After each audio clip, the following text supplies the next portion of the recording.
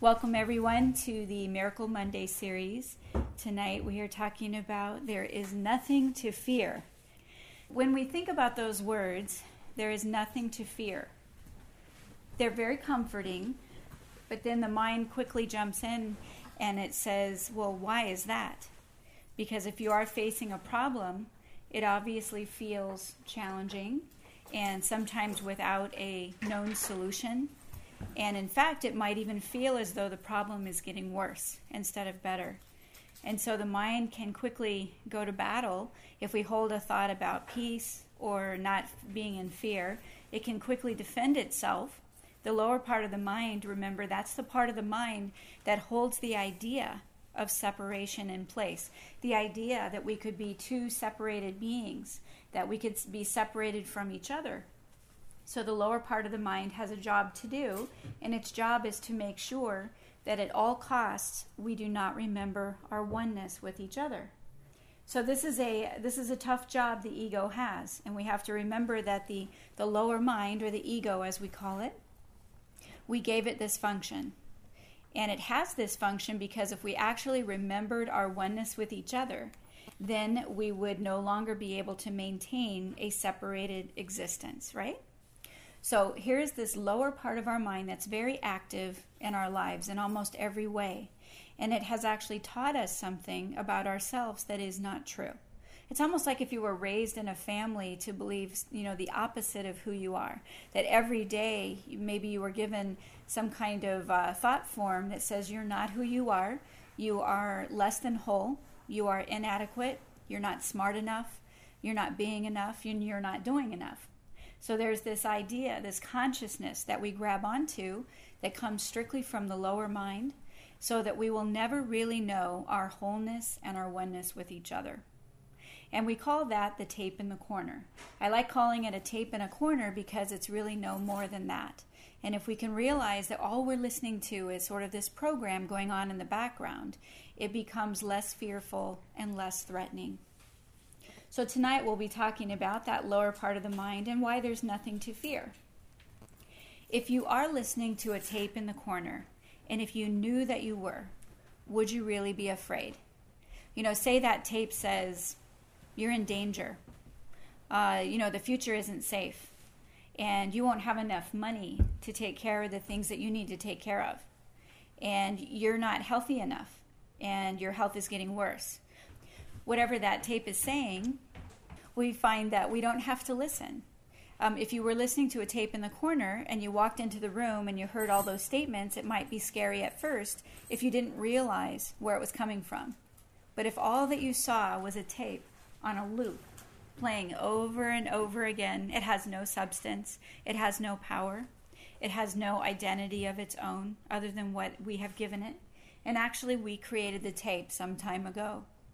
The Course in Miracles tells us that somewhere along the way, we played what if. We played what if we could be separated from each other. What if there was a way that we could experience being separated when we are actually one with each other? And that what if game actually got us into all kinds of fear and pain and distress. But at any given time, we can be awakened from this simply from our wish to be awakened. So there's several components in why we don't need to be afraid. And really one of the first ones is that whatever you're looking at that seems problematic, the very first thing to remember is that it is not real. It's an illusion. It's a projection of your own mind that is very convinced that you could be in a problematic situation. So whatever we hold in our thoughts and consciousness, it's almost like there's a little projector in our head, and it's actually projecting this picture outward in terms of our external experience. And then we see that projection, and it sure looks real. It feels real, might even taste real, or you might hear it as real. You'll use all your senses. And so it's really challenging to deny the idea that this thing isn't real. Well, the lower mind would quickly jump in and say, what do you mean it isn't real? I mean, look at it. You can touch it, hear it, taste it, smell it, whatever. This thing is real, and it's sitting right in front of me. So how could you deny the reality of your problem? But if we go back to the idea that we are the children of God, we are the effect of the only cause. We are the individualized expression of love. That, by definition, because we are the children of God, this is a big deal. And some of the children of God have walked the planet and have actually tapped in to the reality of that truth. And they have actually done things that are far beyond perhaps anything we have done in this room. But it's only because they actually allowed that truth to emerge back into their own consciousness. And this enabled them to do things that appeared far beyond reality and perhaps look like miracles. But each one of us has that capacity, because each one of us comes with that capacity for greatness and magnitude and power beyond measure. But it's a little frightening to us, because in the time that we've spent here on earth, however long that's been, we've really been practicing being small and being little. I mean, imagine that we're in this separated body as our identity. We look to the body to be our identity, so now we've lost sight of the whole in order to claim what is not true, just so that we could have the experience of being this little sliver of what we would think to be reality.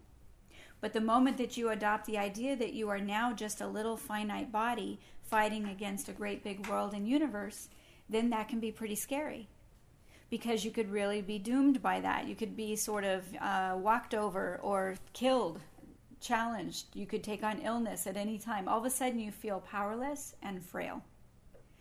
And as we walk this path, our big temptation is to no longer identify ourselves as this unwhole person with this identity that's not based in truth.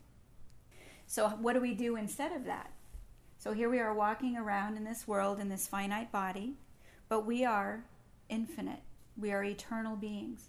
And being children of God, we have a very, very powerful side to us, in that we actually are co-creators. But without realizing how powerful we are, we have allowed ourselves to use our thoughts to create. And what we've done is taken our fearful thoughts, because that's what our mind is consumed with much of the time. We take those fearful thoughts and we entertain them. And then what happens is that we'll look outward and we will see our fears made manifest. Now that fear experience is looking back at us, and it's just screaming at us to declare that what we're looking at is real, it's unsolvable, and maybe even impossible. So tonight we can look at our illusions, and the very first thing is to realize they are really not real. And for anyone here or online, if you've ever experienced a miracle before, you know, a miracle is when something happens that can't be explained, that the lower mind has no rationale for it. You know, maybe a doctor has a patient on the operating table and they flatlined and everybody's about to leave the room, and then all of a sudden they just come back for no reason. You know, these things that happen in our form of reality that are unexplainable. Well, what caused that, right? Or if you go through an experience and all of a sudden a solution shows up and it's not something that you ever thought about or even conjured up yourself, and it just shows up in the right time and the right place. But sometimes we have the experience where the solution doesn't seem to show up, and you might wonder about those, because there are times when it does. Isn't that right? That you kind of ask for something and then voila, there it is. But what we're coming to understand is that when we see something happen right away, it is generally in those times where fear has not been invested. Because fear causes delay. Fear causes delay. So every time you go into fear, you're not really hurting yourself. You're not doing anything that could cause harm or danger. But what you are doing is you are pushing away and delaying the time that could be spent in happiness and joy and peace and health and prosperity. So we don't want to use our thoughts for fear. And we can ask for help with that. Not so much, God, please take this fear from my mind, because we can't really ask God to make us think differently. We really have to invite that, right? Because we have the power to think. And that really can't be taken away from us. But we can be students. We can learn to think with love instead of against it. So as we're going down our path and we see our problem in front of us, there's nothing to fear because it's an illusion. And as we draw upon the truth of that which we are, truth will make itself known, and then the illusion begins to dissolve and correct and heal. That's the effect, because there's no longer anyone holding it in place. You know, it's kind of like it's plugged into the wall, and every time you draw upon the truth of who you are, it's like unplugging the illusion. It has to come down. It has to correct or heal or dissipate or dissolve completely, because if you are no longer the one holding it in place, there's no one holding it in place. So we always have this option. I think of it like we created Frankenstein, and then all of a sudden he's taking over the laboratory and, crashing all the instruments. But sometimes we forget that we created him and we can uncreate him. And even if we forget to do that, we can ask for help. So another reason there is nothing to fear is because we have help. The moment we invite the Holy Spirit responds to our slightest invitation. Now, sometimes it may not look that way, but in fact, it's true. And the reason it doesn't look that way is because sometimes we're asking for an answer to a problem. We're trying to get to the solution. But what's happening is we're actually holding the illusion in place with our own fear and with our own commitment to what is not true. So say if I ask one of you here to really help me to understand something and it's all based on an illusion, and you're right there to explain it to me, well, Robin, this isn't true because, and you're just about to give me the great reasons why this problem of mine is not true, but all of a sudden I get preoccupied again and I start staring straight back into the problem. So it's really challenging to try to explain something to someone that sort of keeps going to sleep on you. And every time we go into fear, that's what we're doing. It's like falling asleep. So we want to come to realize that so that we'll stop doing that. But remember, when we do this, it's not like you get a demerit. It's not like a big, red X next to your name. It just means that you're delaying your happiness. And by definition, you're delaying the solution. In the Course, it tells us that God has actually already given us all of our solutions. That actually, in truth, everything has already been given, and that the child of God is not without anything. Everything has been given. It's a package deal. But we are not aware of that because there's a part of our mind that's focused on what is not true. And it is challenging, in the middle of the day when you're faced with a problem or somebody on the other end of the phone line and they sure think it's true, and then they've now handed it to you and you better think it's true, because if it even looks like you're not addressing it, then you get labeled as, maybe lazy or not caring or, some way that you're writing this problem off. So the balance in this world is how do you work through a problem spiritually and still handle it on a physical level? And just one of the keys, and we've talked about it before in here, but one of the keys when you're addressing a problem is to always do what's in front of you to do. The best that you know how in the moment. And you try to do the best you know how to do, because that's always going to lead you towards peace and away from fear. But what you do consciously, what you do spiritually, is what will actually rectify the situation. There's nothing to fear because it's not real. And there's nothing to fear because there's a part of God's mind that remembers the truth. Well, all of God's mind remembers the truth, but there's a part that we can draw upon that will remind us of the truth. And when you hear that word, the truth, you might go, well, what is the truth? What does that mean? And I used to ask that myself, and I still do from time to time, but what I found is that the truth is much like waking up. So if you're in the nightmare, the greatest way to get out of your perceived problem is to wake up. So it's like an awakening, but you're still walking here in this particular situation on this planet, but you're in an awakened condition. So every time we draw upon the truth, we invite that part of our mind to sort of reset and get back to our true identity. And the beauty is that we don't have to know what that truth is. Our part is just to invite it and to know that it's possible to be remembered. The truth doesn't give us something we don't already have. It's actually reminding us of something that is already known. That's what makes it so easy. The whole process seems so challenging and so difficult, but the only challenging part is our own resistance to the awakening of what's true. And you might wonder, why is that? Why is that so hard? I mean, if truth is so good and so happy and so complete and so whole, and the illusion is so painful, so miserable, so horrible, why would it be so hard to choose the truth? But you know what? Our truth is, we love our creations. We love our miscreations. And so we love this part of ourselves that has the ability to make decisions, whether they're right or wrong, because we find a little sense of power in that. And until true power is remembered, in a world that seems so dark and limiting and challenging, it's nice to draw upon something that feels a little bit powerful. So even your decision about how to solve a problem feels a little bit powerful, because you do have the option to decide. You do get to decide that if you get in your car and go out your driveway, you get to decide which way you're going to go, right? There's something a little bit empowering in that. But what we've done is we've chosen that power of decision to replace true power. Because the lower mind would say, well, if you give up your power of decision and you rely on your higher consciousness to tell you what to do all the time, you might just be a puppet. You might just be someone that is, at the whim of God. Someone that doesn't matter. Someone that's non-essential. That all of a sudden you will become like a moot point. That somehow this God is just this big ego that wants to act out all of its, thoughts and experiences through us, this little being. But that's not what it is at all.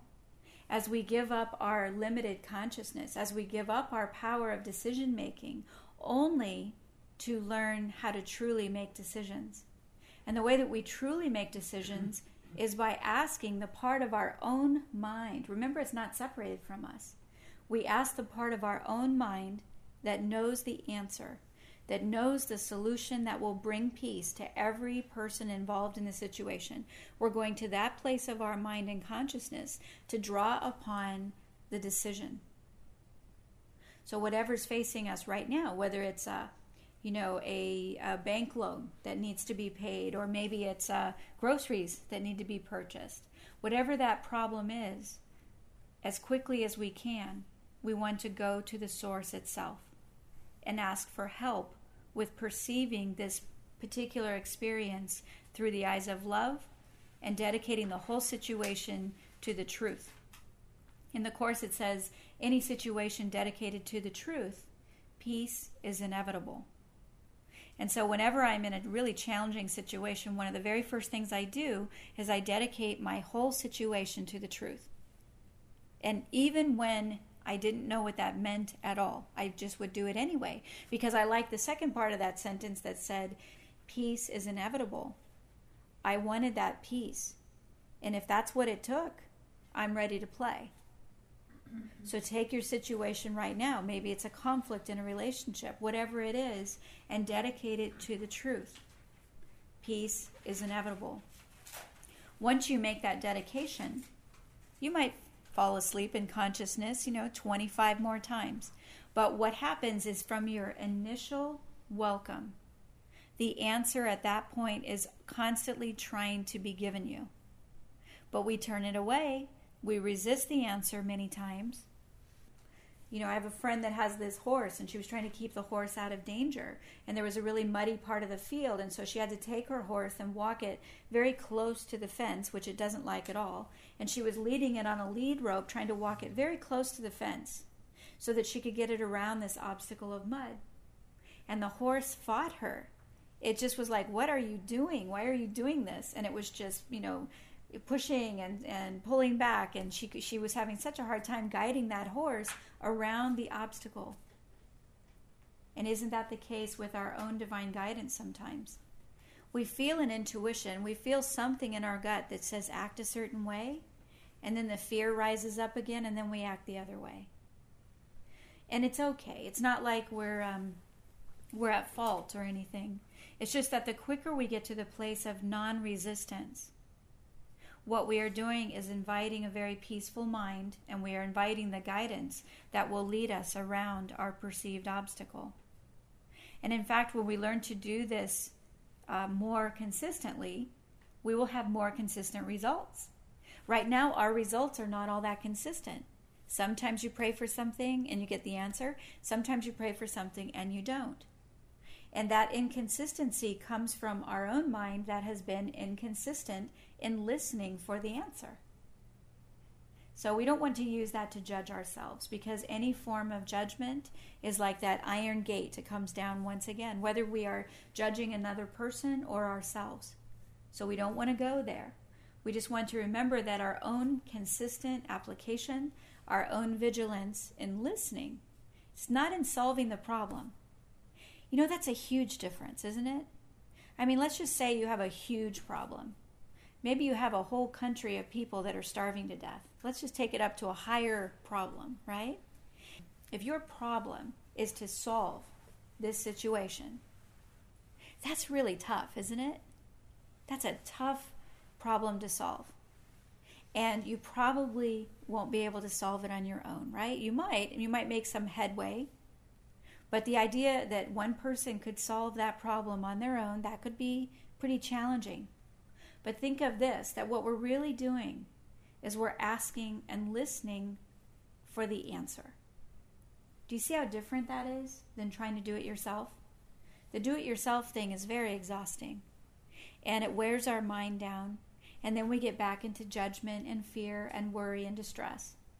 So whatever problem you're facing right now, we can just right now in this moment dedicate it to the truth and trust and know as a group that peace is inevitable. Do we have a question? I just wanted to ask, don't ask for the problem to be removed. Ask for the answer to what I perceive to be the problem. So her question is, sort of how to pray in that situation. So the reason we don't ask for the problem to be removed, and that's kind of funny because it seems like the first thing that you would do. If you go into prayer, you'd say, "Dear God, please fix this problem for me." But we go back to this idea that, God created us as whole and complete and loved, and we have everything. That is what God knows of us because God created us, and that's what God sees within us and as us and through us, right? So now we come along, we have a misperception. We see ourselves as less than whole. It's not true. So if we go to God and we say, "God, will you please heal my problem that is the result of my misperception?" What can be done? What was given is already total. What we have is already everything. So what can God do in that situation when everything has already been given? Now what God can do is help us to see it differently. But we have to ask for that. That's why sometimes it feels like divine love or the loving consciousness, the higher realm, is not responding because in truth we are still holding the problem and unwilling to see something instead of our perceived problem.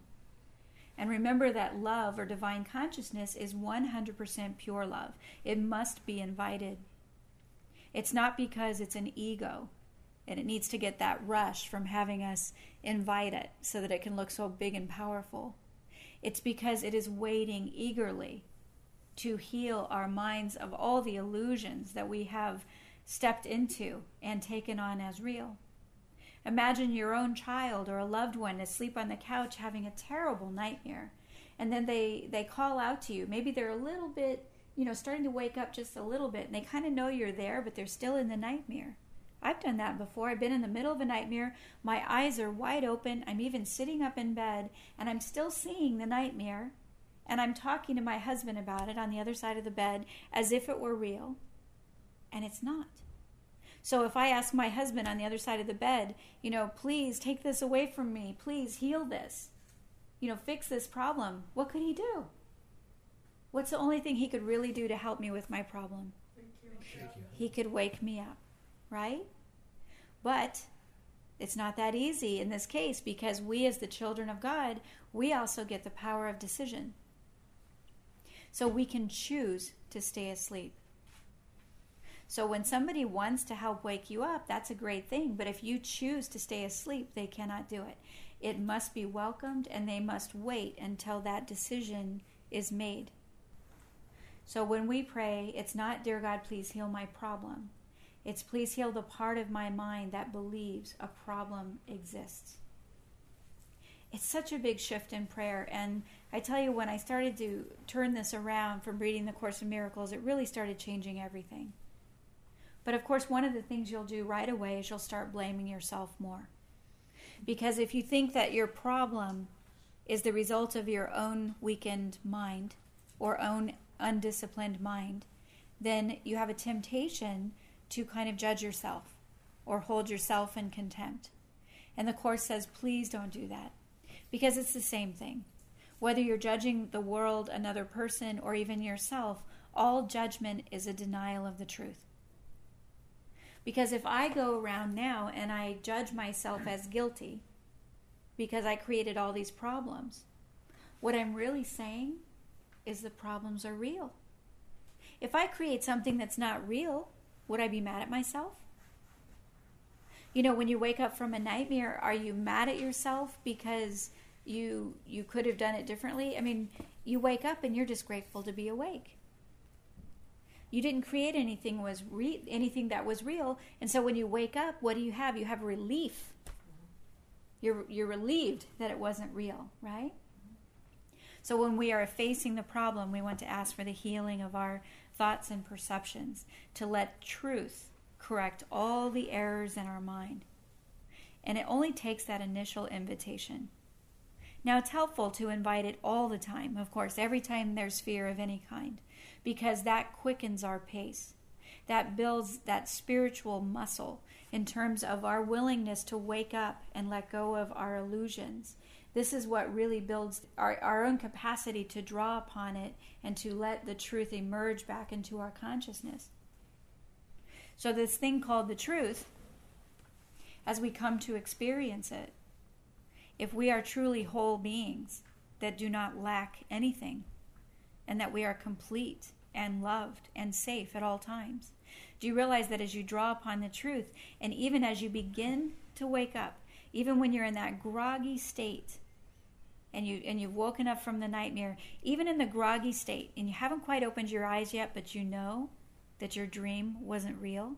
You know that state I'm talking about? You're not all the way awake. You're not all the way engaged in what's supposed to happen next or what do you do now. But you're in that little groggy state that says, thank God that wasn't real.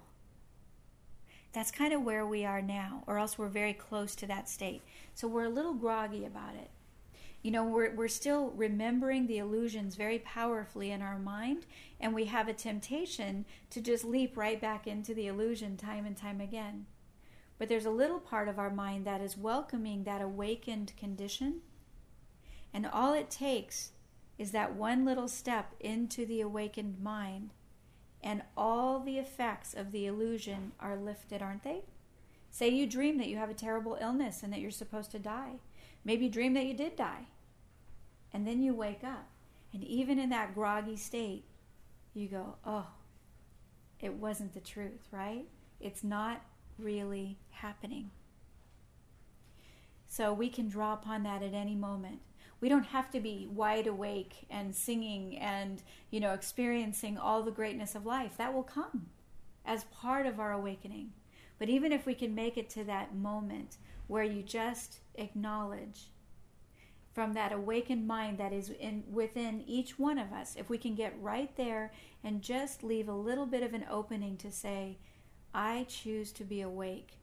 And in my awakeness, my illusions have no power, they are not real, and there is nothing to fear.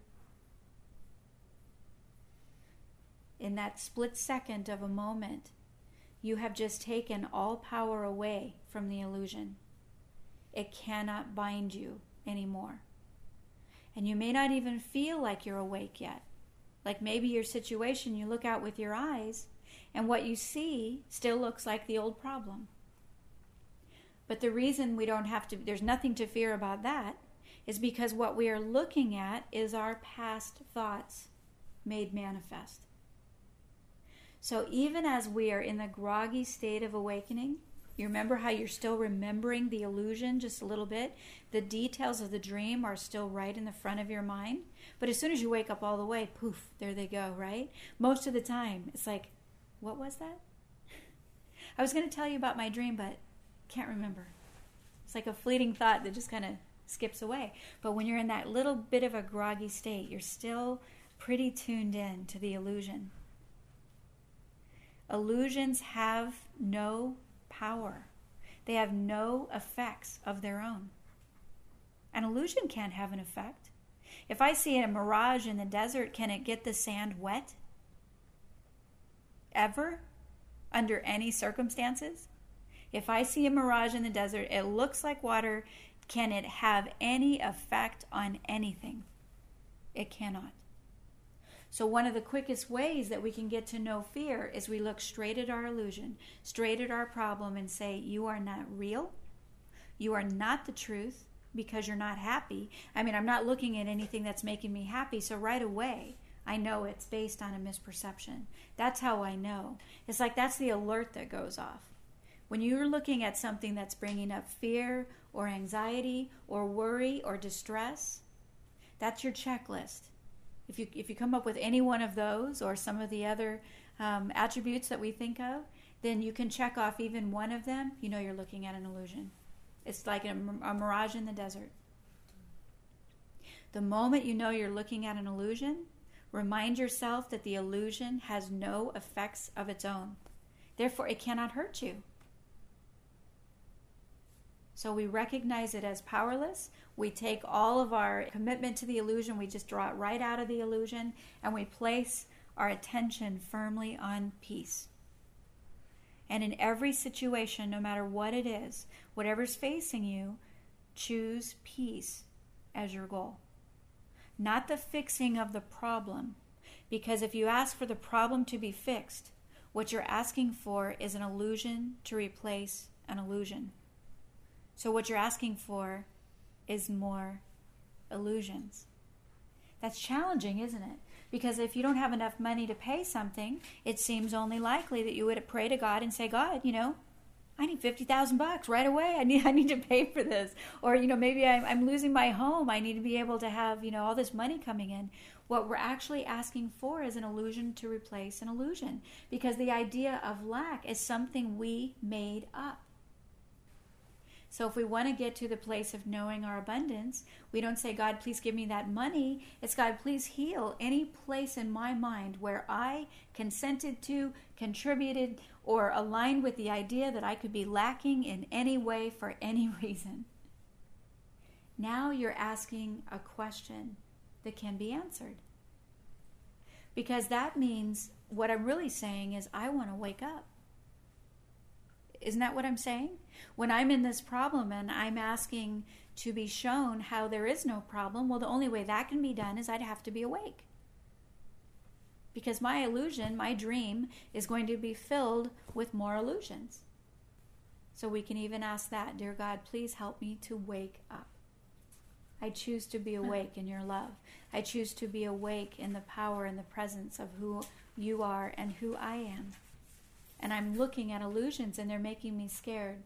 So would you please help me to see this differently so that I can get back to this safety and the peace and the joy and the happiness and the abundance and the health that is your will for me. When you're looking at a problem, one of the things that the Course goes into is that this is not God's will for you. And if we can really hear that, this is not God's will for you to be in pain and lacking and suffering. Sometimes we think God is the one that's holding out on us, testing us. What an awful idea that is. I mean, this whole idea of a test and suffering and sacrifice completely engineered by the lower mind.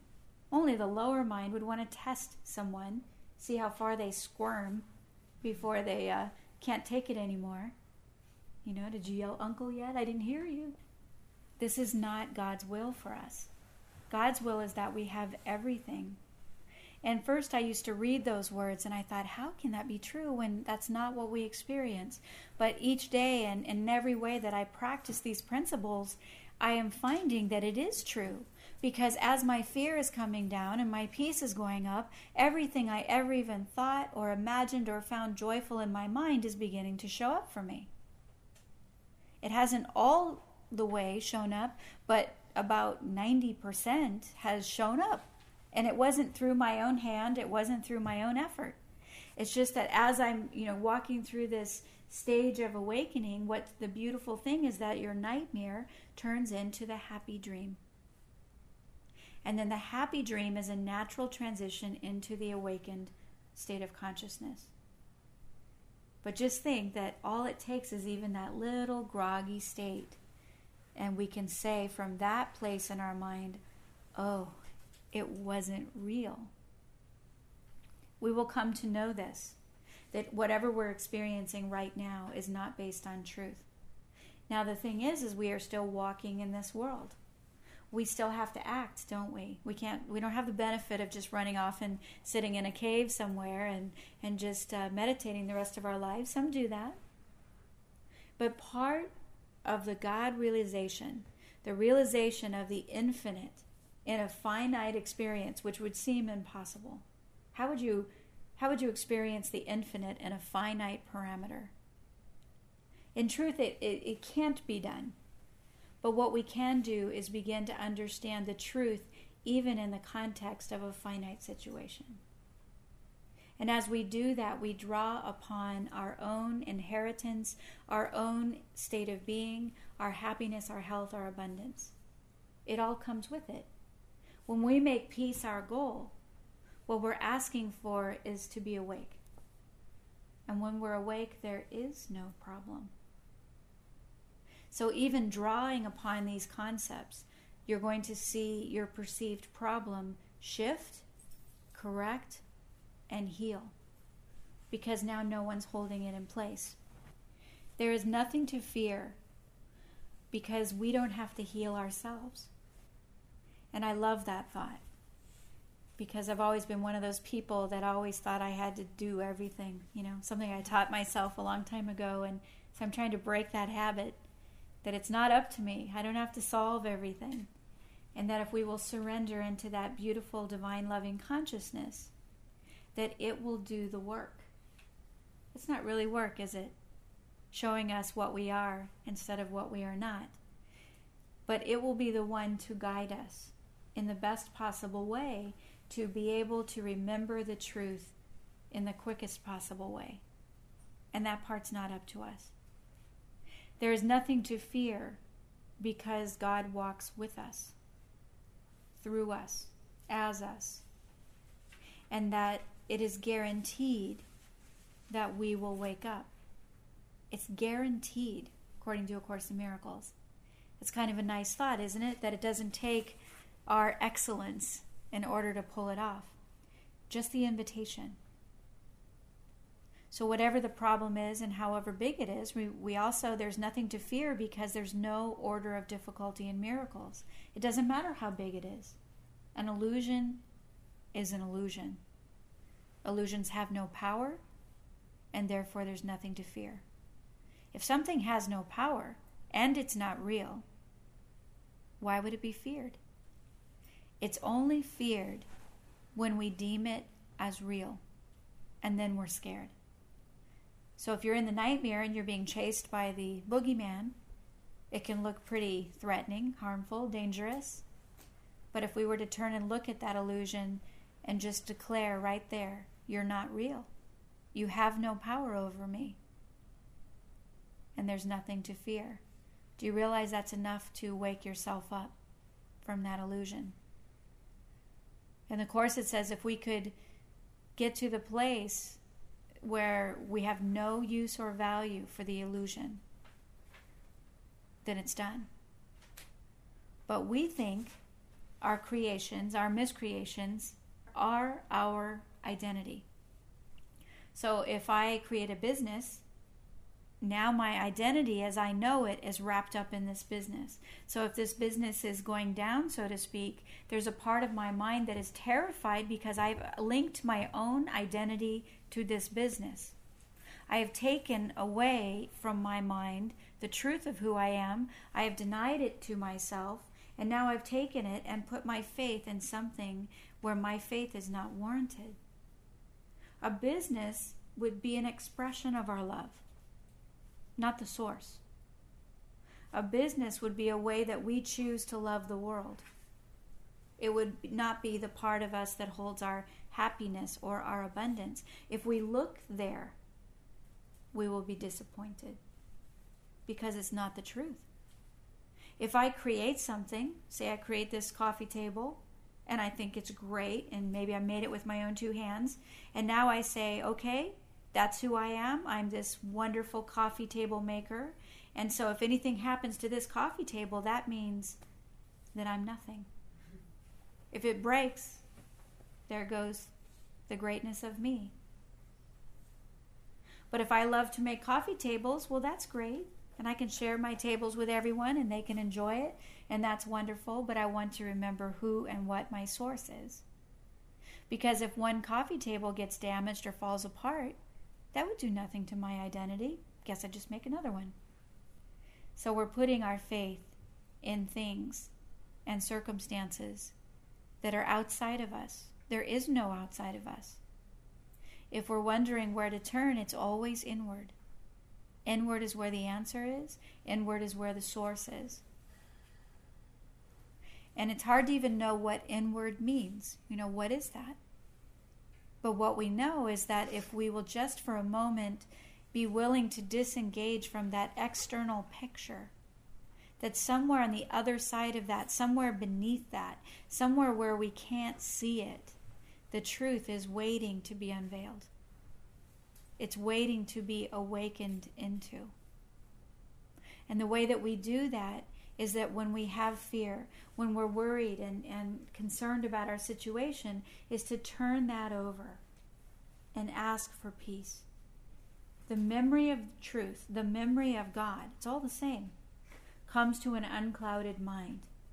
And so it cannot come when we're in anger, distress, misery, disappointment, frustration, and confusion. Doesn't mean we're bad people, but it does mean that we are going to delay our own awakening into the condition where our safety is guaranteed. So our choice to worry instead of trust deprives us of all the benefits and perks of our true identity. Any worry, fear, or discomfort is a defense against the truth. And we can ask for help with that. And that's why there's nothing to fear, because first of all, we're believing in something that's not true. We're guaranteed to wake up. We're looking only at our past thought, and we have help. God walks with us, and our peace is guaranteed. And the Holy Spirit responds to our slightest invitation. Even if we forget and choose against it in the next 5 minutes, that initial invitation started everything rolling towards your awakening. So the beautiful part is once you've asked for that, you've asked for it. And it will happen. We can delay it with our fear and our worry, but we can't keep it away for long. In the Course it says healing is accomplished the instant the sufferer no longer has a use or a value for the pain. And you would think, well, I don't value pain. Who would value pain, right? But in essence we do, because the pain is the evidence that what we see is real. Remember how we made up our world in our mind and consciousness? We made up our world.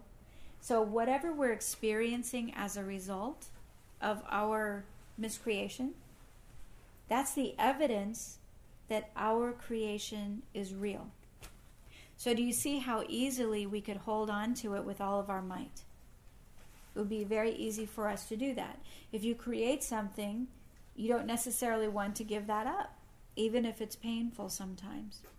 If there's a perceived problem that we have created somehow or contributed to, there might be a secondary gain in having that problem. Perhaps you're ill and family members are coming in or friends to support, or bring love or resources. And that may not be your intention, but maybe it sure feels nice just to have people coming around, people that are showing their love for you. And when you're not feeling very loved or lovable at the time, this could be a form of a secondary gain. It's not something to be guilty about. It's just something to be aware of. Because no matter what's going on, if we're feeling sick or sad or helpless or powerless, if there's any reason for us to continue feeling that way, sometimes we can be on disability income. And we don't want to be, but there's a fear that if I go get a job, I'll lose this disability income. And that's a normal fear, right? And what if I can't do that job?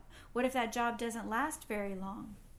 And at least I have this steady check, right? So it can be challenging and scary to think about giving up what you have, even if it's a fragment, and even if it's not enough. Sometimes giving up what's not enough is scarier than taking on something that could potentially wake you up to have everything. But the lower mind will always counsel you, and it will always say, don't give up this terrible situation because it will only get worse. And that's what I love about the Course in Miracles, is because it tells you the ego or the lower mind's tactics. So when you have that fearful thought, well, I can't let this go because, well, what about the future? What'll happen then? Then we can know that we're listening to the lower mind. And we don't want to take actions that bring up greater fear. If your fear is beginning to rise out of a particular action, then it's not a good time to take that action. You want to go back to prayer, you want to go back to surrendering it, and you want to say, please help me to see this differently, guide my every step, give me every word, every thought, and let me see through the eyes of love. Help me to remember my safety as you have given it. Very challenging in a world where we see it all, and everything we see is false. Think how challenging that is. The Course says there's not one thing that we're looking at with our eyes that is based in truth. It's interesting, isn't it, to see what we see with our eyes? It's dramatic, it's colorful, it's pretty exciting at times, it's terrible and terrifying at times, but it's not the truth. And as we draw upon the truth, even not knowing what it is, we begin to wake up. And as we wake up, we begin to experience the safety and the resources and the peace and everything that has already been given to us, that we already have, and that everything we've ever longed for or searched for is already ours. That's the awakening. And once we realize it inwardly, we will see it outwardly. And the Course, it asks us, would we like to be right or happy? Most of the time we choose being right, because to be right means that our illusions are real. And remember how the ego, or that tape in the corner, it's always counseling you, well, don't give up being right because it'll just get worse. This is a tough experience we're in, because everything we see looks so real, it's so convincing, and we were part of creating it, and so that makes it hard to let go of even all the more. What this book tells us is that what we gave up, we can't even fathom what we gave up to have this little illusion that we're having. We can't even imagine the breadth, the volume, the loftiness, the greatness, the magnificence of what we are denying right now to have this thought that we're having and to hold it dear. Every fearful thought is a defense against the truth. Every single one. Every judgment is a defense against the truth. Every judgmental thought is keeping us asleep. Every fearful thought is holding us in the dream. So if you want your dream to improve, if you want your outward experience to look a little brighter, then our focus needs to be on the truth and waking up. And the way that we do that is by realizing that it is not up to us to judge our situation. The moment we assign meaning to anything, now we are hostage to that situation. So our part is to ask about everything at first. How should I see this? Tell me how to look at this. It could look like the most terrible thing in the world. Maybe you just saw a big car accident happen right in front of you. And you could ask yourself, how do you want me to perceive this? Even before you've assigned trauma and fear and worry and distress, or as quickly as you can remember. Maybe you've already gone there, and that's okay. God is retroactive. Just because we fall asleep doesn't mean the truth stops being true. We can draw upon it any time, from anywhere, from any moment. We tend to use the problem to remain powerless. Going back to that tape in the corner, the whole idea is that the lower mind's thought system is, I'm not worthy, I'm not enough, I'm not loved. The whole idea is that you are powerless, that you can't do anything about this. We get caught up in the problem because we try to fix the problem thinking that will solve the problem. Isn't that what we've been taught? That in order to fix a problem, you have to solve the problem. You have to have a plan. You have to do it in a way that would bring about the solution. And then you look to this book, which is a 180, and it says a healed mind does not plan. Wow, that's a lot. A healed mind does not plan. For a person like me that definitely has a very active left brain, that one threw me a lot. As you hear these concepts, the greatest thing you can do is practice them. I read that one day and I thought, is that right? A healed mind doesn't plan. Well, I knew I wanted a healed mind. So I was just about to do a workshop. And so I went out to do this workshop. I normally make out my full agenda, and I have all my little talking points that I'll go over and add into the lecture. And before I would really detail it out so I wouldn't miss anything, I wouldn't forget anything. But really what I was doing was blocking that divine consciousness from flowing right through me. But I didn't know that. I was trying to actually close all those gaps where the spontaneity can occur, or the humor, or the fun of that experience. And so the day that I read that, I was headed off to this workshop, and I just took my agenda and I purposefully left it behind. And as I drove to the workshop, I was really scared. I'd never done that before. And then there's a part of my mind that says, you will forget what you're going to talk about. You will forget what to say. And then you're going to sit there with those people for 3 hours and you will have nothing to say because you left your agenda on the counter. And I have to tell you, I was really scared, but I was willing to try it anyway, because what did I want? I wanted a healed mind. And if what it took is not planning, then I was going to play this game today.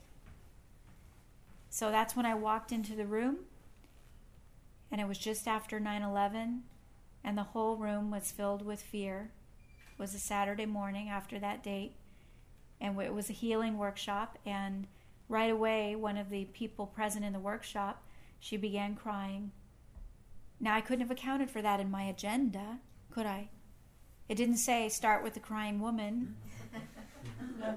So I left a little space there, and before I ever got started, she was crying, and she had lost her son in the towers on 9/11, and she came to let go of her grief that day.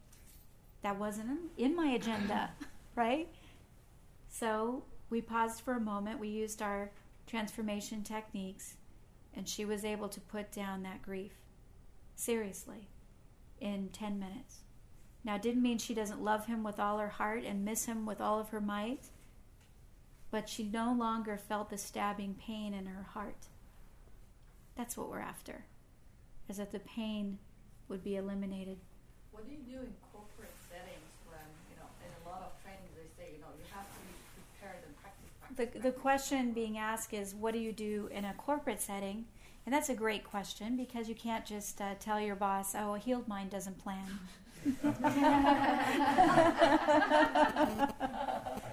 But you sure can think it. So you can still come up with your agenda, and that's what I do today. I do come up with an agenda, but I pray first, and I ask what needs to be on that agenda. And then I leave lots of room for blanks, because I like to let whatever rolls through me have that time. And so you can actually do both. So you show up and you've got your beautiful outlined agenda, but you've already asked what needs to be here. What would be a good way to go with this, at least in a sense of direction? And then you can always leave a little bit of time for that divine spontaneous flow. I have a question, Uh-huh. a little bit similar, like planning, but goals. What does the Course think about goals? We're taught you should have intermediate goals, mid-range goals, Right. long-range goals. Exactly. The Course, the only part that it really focuses on is that the only real goal is the goal of peace. But see, we think that in a corporate environment that doesn't really match up, but actually it's everything. Because if you have a deadline coming up and maybe there's no way you think you can meet that deadline, and maybe you're short on time or money or resources, then if you make peace your goal, it means that somehow, some way, the means will be aligned for you to meet your goal. And if for some reason you did not meet that goal in terms of your actual deadline, that there was something important that needed to occur instead of that. And that's where our faith and our trust comes in. The moment you make your goal of peace, then that means everything will begin to be aligned for you without your effort that will lead you straight into peace. Well, it's not peaceful to blow a deadline. It's not peaceful to have an experience with a bunch of disappointed people. That's not very peaceful. So what will happen is the whole situation will begin to unfold in a way that everyone wins and peace is the experience for all. As far as long-range goals, it would be the goal is peace. Short-term, mid-term, long-range, my goal is peace. To wake up and know who I am. Because once we're awake and we're in that divine alignment of awakeness, what begins to occur is that obstacles melt away before you reach them. For many of us, we have an obstacle. Sometimes we can get it taken care of before the obstacle gets there. But most of the time, it seems like if you have 11 hours available and you have a project, you use up like all 11 hours in 11 minutes, right? I mean, it always was bizarre to me that even in the corporate field, that no matter what I had to do, if I had a deadline, it seemed that my whole crew, we were all working on it up until 5 minutes before the stroke of the end of that deadline. Maybe it was a contract that had to go out or something had to be signed, and we could be working on it for 3 days nonstop, long work days, and somehow miraculously we would get it done 5 minutes before the assigned deadline. But why is that? The reason is that all the people involved, everybody's got that deadline in mind. Everybody is in agreement that we must be done by this time. And so no matter what you do, the means are being aligned to make sure that goal is met. But what we're realizing is that our goals are interfering with the goal of peace. It doesn't mean we can't have goals, but we want to learn to ask about those goals. Because, like a 3-year-old would gladly play with a shiny pair of scissors. They would think it's really great, really wonderful, not realizing it could very much hurt them, bring them pain and misery. And even as adults, we take on goals. We take on a decision that says, this is what I will do, this is how I'm going to do it, not realizing that very decision could cost us everything in terms of our well-being and our happiness and our peace. So many times we make a decision thinking, this is what I want, this is how I want it to go, this is what needs to happen here, and we are wrong, wrong, wrong. And it turns out terrible, and there's, and then you look back on it and you don't know what happened and why it happened that way, and then you try to do it again.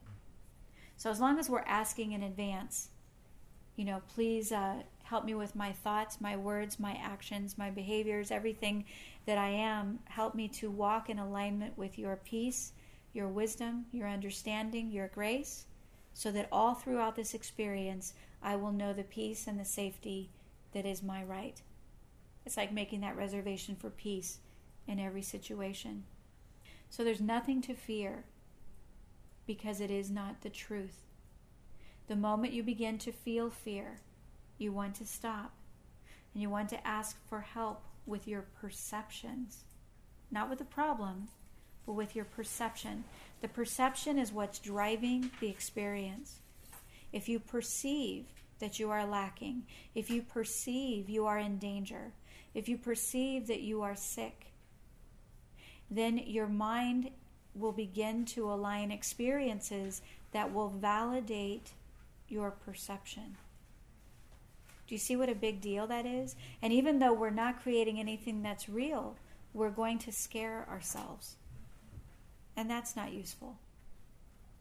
We need to, as we look at our problem, we want to ask ourselves, is there any value in this being the way that it is? Maybe we have a problem and we're feeling punished by something or pummeled by something. And maybe the value that we're assigning to it is that this is the evidence that I made that screwed up decision back there. Like if I had just done that right, this wouldn't be happening. Do you recognize that one? That you're looking at the problem, and the problem is the evidence that you screwed up. You made a bad decision. So that is a value, because the value is saying this problem is the evidence of my guilt. So if I were to let go of the guilt, I wouldn't need any evidence to show that I'm guilty. If I let go of the illusion, then I don't have an illusion to prove my guilt. So one goes hand in hand with the other. So sometimes guilt can be a value or a use. Is it all right to ask to reveal what the value is, or is it better just not going down that path to you even ask the go into greatest the questions. detail? She's asking if is it okay to ask for the value of a particular illusion, or is it best to stay away from that? And I would say yes, it's best to stay away from that. Focus only on the truth. Because, the ego or the lower mind can give us all of these experiences to focus on and keep our mind off the truth. And one of its sneakiest and most divisive ways is to have you analyze it.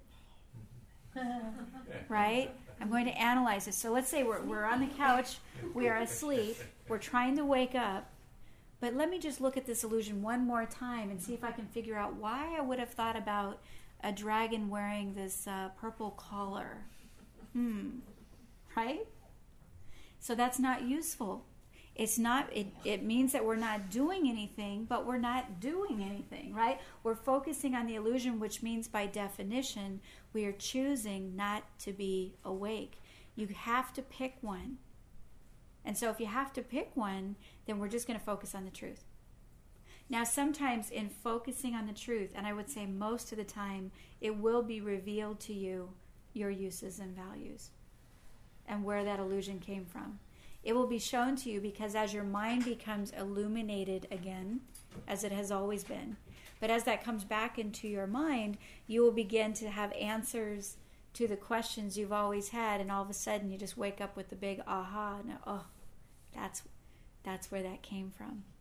Why is there nothing to fear? What's your first thought about that? Why is there nothing to fear? Because it's not real. It's not real. Just right there. You want to get that to be your innate response. Somebody shared a little healing story over the weekend, and she said, she found out her heater needed to be replacing and all that, and it was like a $10,000 repair. She thought, wow, $10,000. So she immediately went to prayer and just said, I'm just willing to see this differently, because it felt very unsettling that her heater was going to cost $10,000, which she, didn't have at the time. So the moment she said, I'm willing to see this differently, and then all of a sudden it dropped to $5,000. And that was still a little problematic. And so she said, well, if it's going to cost $5,000, I'll have $5,000, because nothing can happen like outside of me, right? So if I'm required to have this, I'll have it. I'm still willing to see it differently. I'm willing to have my goal of peace. And then by the time it was done, it was like $120, I think, to have the heater completely fixed and working again. She hadn't had it working in like 3 years, so she went 3 years without heat, with the fear of the big cost and the replacement and all that.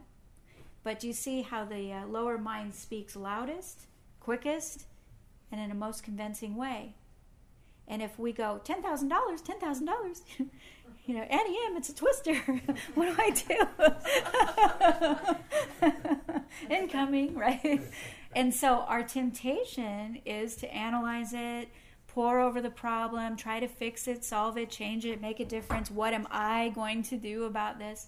And do you see it's like rolling over and just going deeper into the illusion? So our innate response, if it's $10,000 you don't have, it isn't real, right? And that sounds crazy, but that response starts the tumblers, right? So it isn't real.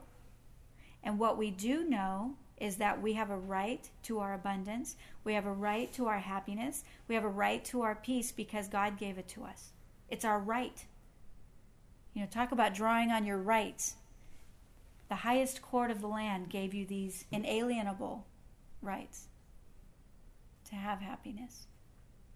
So the moment you see something that smacks not of happiness, it's not happy to have a bill you can't pay. It's an illusion. If you're in joy and happiness and gratitude and you're singing all the time, well, you don't have anything to worry about, do you? Because it probably means you are in an awakened mind and consciousness. Who walks with us? Infinite love. Infinite love walks with us. There is a part of our mind. It's not outside of us. It's not 900 miles away. There's a part of our mind that knows every answer. And every answer has already been given. So you could almost think of it like a vertical reality instead of a linear one. It's not that you have to keep journeying and keep walking and keep processing the pain. In a vertical moment, you can pull on the consciousness and pull in the awareness where there is no problem. And that sounds so strange, I know, because you're looking at a problem. How can I say this is not real? It all sounds so crazy to the lower mind. But practice it. Because when you do that, when you go, I'm willing to see this differently, I'm willing to realize it is not real, it has no value, I have no use for it, I'm willing to know the truth instead of this. I want to know the peace instead of this. And your commitment to knowing the peace is enough. Everything else gets arranged. It's not even up to us. So there's great relief. We're just listening for guidance. We're not trying to solve the problem. Because in the guidance that we are given, we will be shown the answer that tells us that there is no problem. If you need $20, wouldn't it be greater if you could remember that you're wealthier than you've ever been? Wouldn't you rather have that remembrance than $20? Wouldn't you rather remember your constant state of wealth and abundance such that, lack and illusions and misery and despair are no longer possible? Isn't that a greater solution than getting $20 so that the next 5 minutes you need 20 more and you're looking for that? So getting an answer to our perceived problem of lack would never really answer the problem. It never did anything with the concept of lack. In the Course it says that we can have anything we want, but not those things that delay us in time. And I've thought about that a lot. Does that mean that we can't have money? Does that mean? Of course not. Money would be, if we're here and God's love is with us wherever we are. So would it make sense for us to be anywhere and not have what we need? If there is a presence that loves you, wherever you are. If you send your little child off to a ski camp, are you going to send them without the clothes? No. You're going to send them without the food? No. And the resources? No. So God loves us at least as much as a loving parent. And if we are here, we will have everything that we need. But when you think about not those things that would delay us in time, think about, is there anything I'm asking for that I am putting my happiness in? Like, I'll be happy when I have that. That's a delay in time, isn't it? If you're saying, I have to have this, and then I'll be happy. I must have this relationship, and then I'll be happy. I must have this money, and then I'll be happy. So if we were given that, then what we'd be given is something that we're placing our happiness in a future moment. It literally would delay us in time. And the way that we get around that is to realize that the love, the companionship, the joy, everything that we seek and are asking for, we literally have it already. And if we will draw upon the truth of this reality, we will see it. And then we're not delayed in time because we're choosing to have our answer right now. And the answer is that your perceived problem has no reality. Let's do a couple of readings.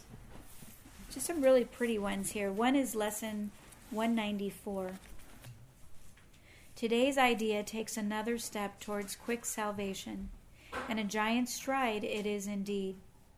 So great the distance is that it encompasses. It sets you down just short of heaven, with the goal in sight and obstacles behind.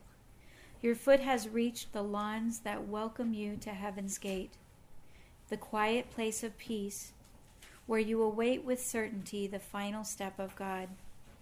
How far are we progressing now from earth? How close are we approaching to our goal? How short the journey still to be pursued? Accept today's idea that we place the future in the hands of God, and you have passed all anxiety, all pits of hell, all blackness of depression, thoughts of sin, and devastation brought about by guilt. Accept today's idea, and you have released the world from all imprisonment by loosening the heavy chains that lock the door to freedom on it. You are saved, and your salvation thus becomes the gift you give the world because you have received. In no one instant is depression felt, or pain experienced, or loss perceived. In no one instant sorrow can be set upon a throne and worshipped faithfully. In no one instant can one even die. And so each instant given unto God in passing, with the next one given him already, is a time of your release from sadness, pain, and even death itself. God holds your future as he holds your past and present. They are one to him, and so they should be one to you. Yet in this world, the temporal progression still seems real. I think of temporal progression as just that linear timeline. It seems that we have to just go through this process of healing. So the process still seems real. And so you are not asked to understand the lack of sequence really found in time. You are but asked to let the future go and place it in God's hands. And you will see by your experience that you have laid the past and present in his hands as well, because the past will punish you no more, and future dread will now be meaningless. Release the future, for the past is gone, and what is present, freed from its bequest of grief and misery, of pain and loss, becomes the instant in which time escapes the bondage of illusions, where it runs its pitiless, inevitable course. Then is each instant, which was slave to time, transformed into a holy instant, when the light that was kept hidden in God's Son is freed to bless the world. Now is he free, and all his glory shines upon a world made free with him, to share his holiness. If you can see the lesson for today as the deliverance it really is, you will not hesitate to give as much consistent effort as you can to make it be a part of you, as it becomes a thought that rules your mind, a habit in your problem-solving repertoire, a way of quick reaction to temptation. You extend your learning to the world, and as you learn to see salvation in all things, so will the world perceive that it is saved. What worry can beset the one who gives his future to the loving hands of God? What can he suffer? What can cause him pain or bring experience of loss to him? What can he fear? And what can he regard except with love? For he who has escaped all fear of future pain has found his way to present peace, and certainty of care the world can never threaten. He is sure that his perception may be faulty, but will never lack correction. He is free to choose again when he has been deceived, to change his mind when he has made mistakes. Place, then, your future in the hands of God.